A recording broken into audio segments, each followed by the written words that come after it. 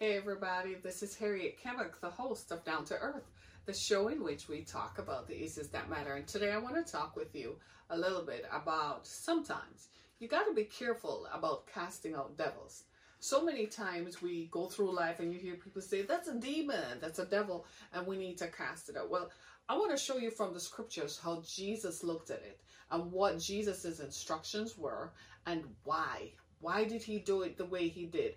And what is he saying? Because we live in a day and time within a framework of people having actions and doing things against us that, you ever had that happen to you? That someone does something to you and you kind of look at them like, why did they do that? Or we see deliberate acts of cruelty and wonder, where is the genesis of it? How did that happen? Or you might just be going along and you realize that someone whom you trusted, you loved, they did something that kind of makes you feel like something is wrong. Well, I want to talk with you about sometimes you got to be careful how you cast out devils, because sometimes we might be doing it the wrong way, or we may not understand the full reasons behind it. We have to be careful about this. So I don't want this to go over your heads and you say, well, that may not apply to me because I'm not in deliverance, or I'm not a pastor, deacon, or whatever. And for those of us who might have come from a Catholic background where you would go to the priest with things like this, and the priest in his spiritual authority would perform exorcisms, that's what you might be thinking. But know that these are not just left up to the priest. We all have spiritual authority if your heart is right. So let's get into the meat of this and discover what are the parameters surrounding casting out demons, where people cast spells on people and do all kinds of chantings. There's a lot of that going on today. There's a lot of people who are not getting the kind of results that they want done, and so they're going to tarot card readings and they're going to other spiritual methods, if you will, to seek relief. People are having things happen in their relationships, and these things have always happened. Yeah, we understand that there are a multiplicity of religious thought around us. The main religions of Christianity, Judaism, and Islam, Buddhism and Hinduism are not, and Sikhism and Shinto, those are not the only world religions that exist. There are a multiplicity of other religions. And so people, when they emigrate and they come to other places, they take their belief systems with them. So they resort to their belief and religious and ritualistic practices as a way of life. It's part of their customs and beliefs. So you don't expect someone who emigrated from somewhere else to suddenly conform and adopt to what you do. They still bring their belief systems with them. And so all of this is taking place all at the same time. And with all of these things are going on, now you see why we got to be careful about casting out demons and casting out spirits. We really want to know, what are we doing? On what authority are we doing it? And why? That is the question. Why? Amen. Amen. My name is Harriet Kemmick. I'm the host of Down to Earth. In addition to being a podcast host, I'm also a broadcast host, because this you can find on TV stations around the country. Go to my website, harrietkemmick.com or theexodusfoundation.com, to find out more information about how we help women in our community and how we attempt and are trying to erase human trafficking.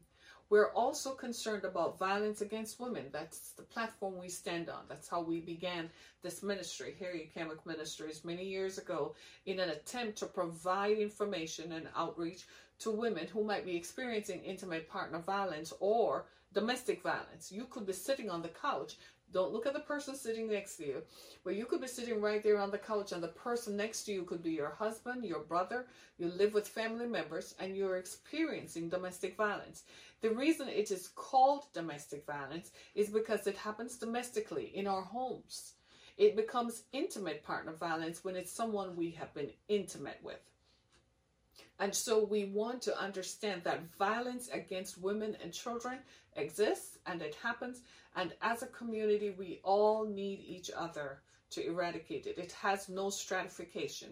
It occurs at every socioeconomic level. It occurs at every cultural level. It occurs at every level wherever people are. These things happen. And it becomes our problem. It becomes a problem in our community. I feel like I need to say this, that the most dangerous time for a woman is when she chooses to exit a relationship.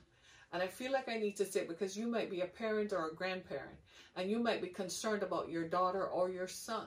Violence has no gender, so it's not confined to one group doing it against the other, though 97% of violence against women is committed by men. Let's be clear about that. But you might be concerned about your son or your daughter. And if so, if you're concerned about some activity that you have observed and you are wondering about it, there is the National Domestic Violence Hotline for more information. There are methods that we all have, even on our own website, the Exodus Foundation. If you go to our website, it gives you a brief disclaimer to exit the website so it doesn't show up in a browser history. There are red flags in relationships that we all should watch out for. And violence takes place in all kinds of relationships. Wherever there's stratification, it takes place in hierarchical relationships. It's everywhere at the same time. So an awareness of it becomes something to do what? To protect all of us from harm. So I'm asking everyone in my viewing audience and in my listening audience to help each other. We must look out for one another. If you see this happening, if you see something happening, help someone. You don't have to interfere. Don't go pull your gun out or, become like Clint Eastwood say, make my day kind of thing. You don't have to be that demonstrative, but you can call 911 if you observe it and think something is going wrong. The next day, if you see someone, you can say, hey, are you okay? I find that just smiling with someone and say, are you okay? Opens up a can of worms. People will just tell you everything. And it gives you an opportunity to say, I know someone who can help you. Have you tried this? Have you tried that? Amen.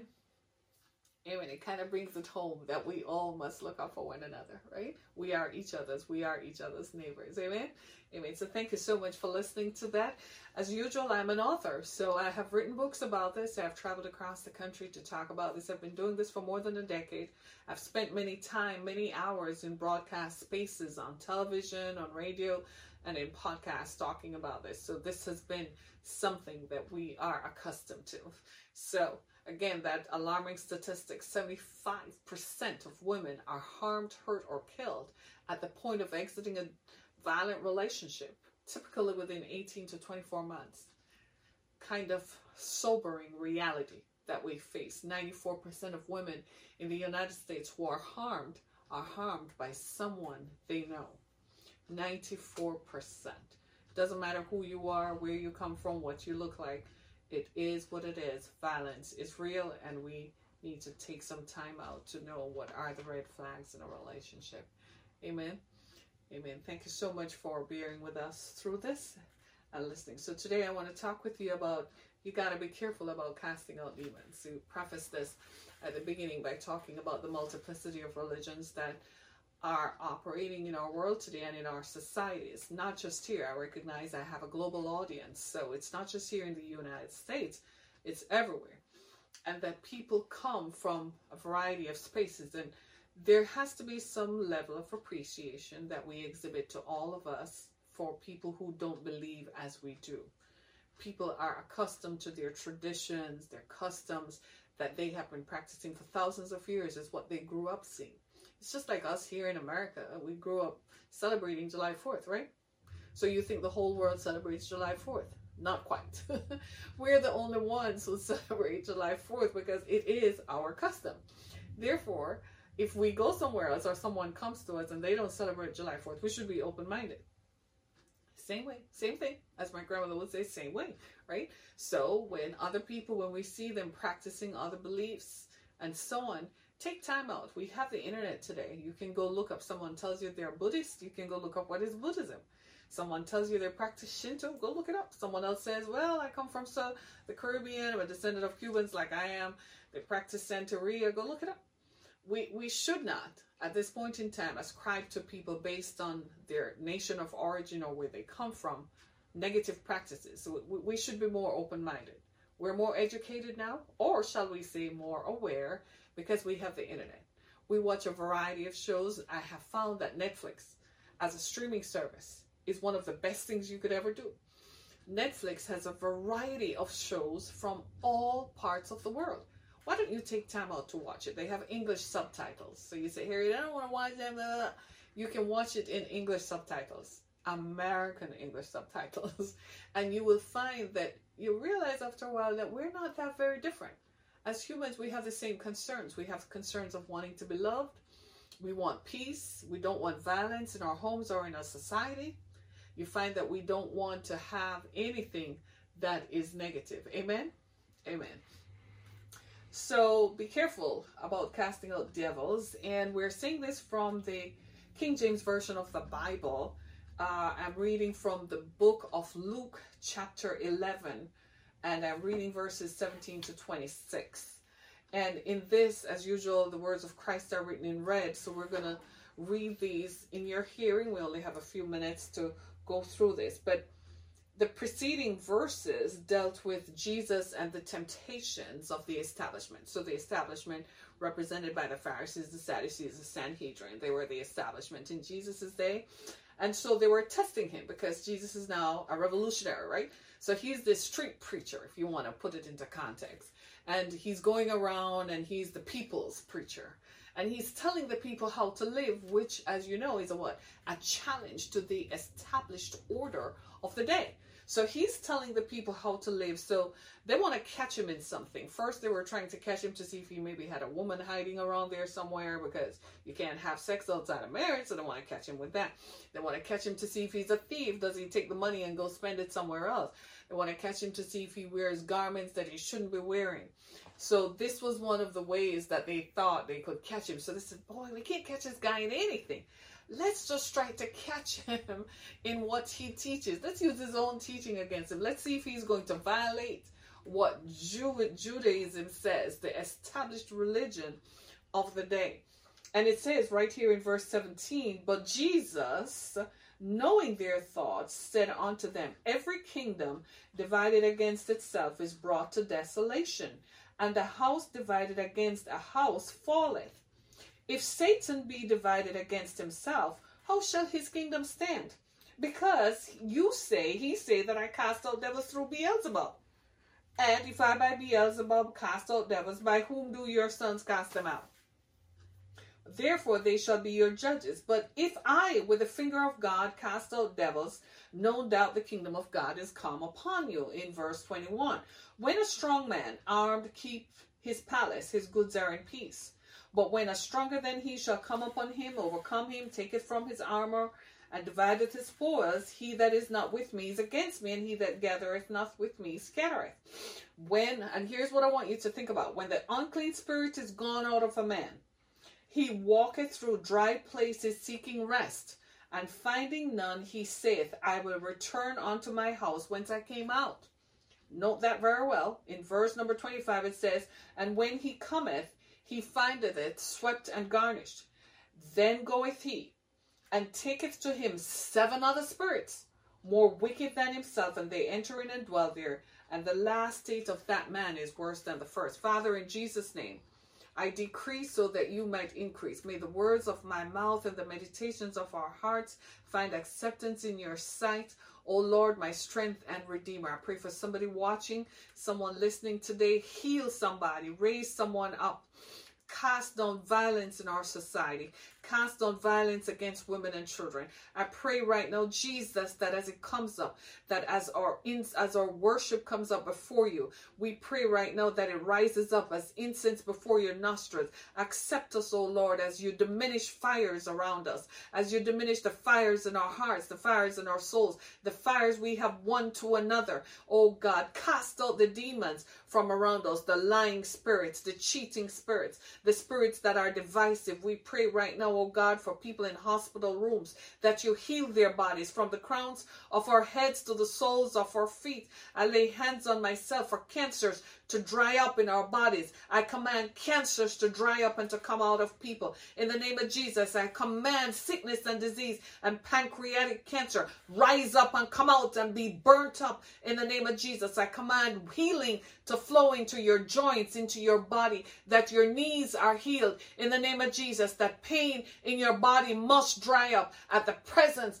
of God. Let God arise and let every enemy be scattered before him so the people of God can have peace. I pray provision be released upon you in the name of Jesus, and that every bill is paid in Jesus' mighty name. And may God have mercy upon us and be with us and grant us peace these next 7 days in Jesus' mighty name. And the people of God said amen. So what is it that we're reading right here about casting out devils? The scriptures is very clear that we are to be careful when we cast out devils, because here's the reason why.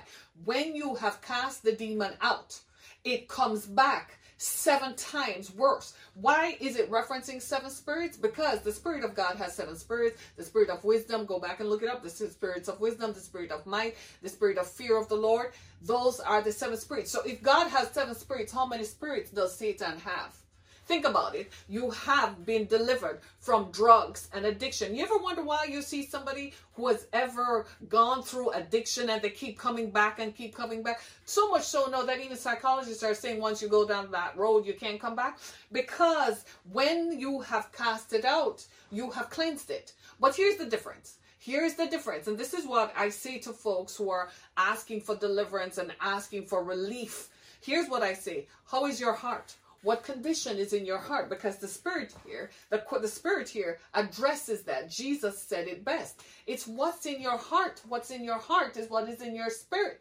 So if the spirit of the person then is determined to be wicked and cruel, sometimes what happens is just a partial deliverance. It's just a part of it that comes out. So because the base of them is still intending to be cruel, still intending to be evil, guess what happens? Satan still has them by the heart. Some of us are wondering, why is it that you look at your child whom you sent to rehab? You paid money for them to be delivered out of rehab. You spent a lot of money. In fact, this is the 3rd foray into rehab, and you wonder why they can't come out of it. What is their heart? Do they really think they need to be not dependent upon that drug? Do they really think that they can be free? They will tell you, yes, yes, yes, because they want immediate relief. But at the base of it, do they really want to? That is the question. This is why when you're casting out demons, you have to be careful. This is why they will tell you, you have to ask the person, do you want to be free or not? Because it makes no sense. I spend $50,000 and send you to rehab every 3 months, and you're still not getting free. And you're scratching your head like, look at all the money I spent on this kid. I sent them to college. I sent them through rehab. I sent them overseas. If you add it up, you have spent a lot of money on your child, and you're saying, why in Dickens' name, why, oh God, can't they be free? Is their heart really set up to be free? See, the scripture says that we need to be mindful of the pain of the heart. We need to be mindful of the thoughts of the heart.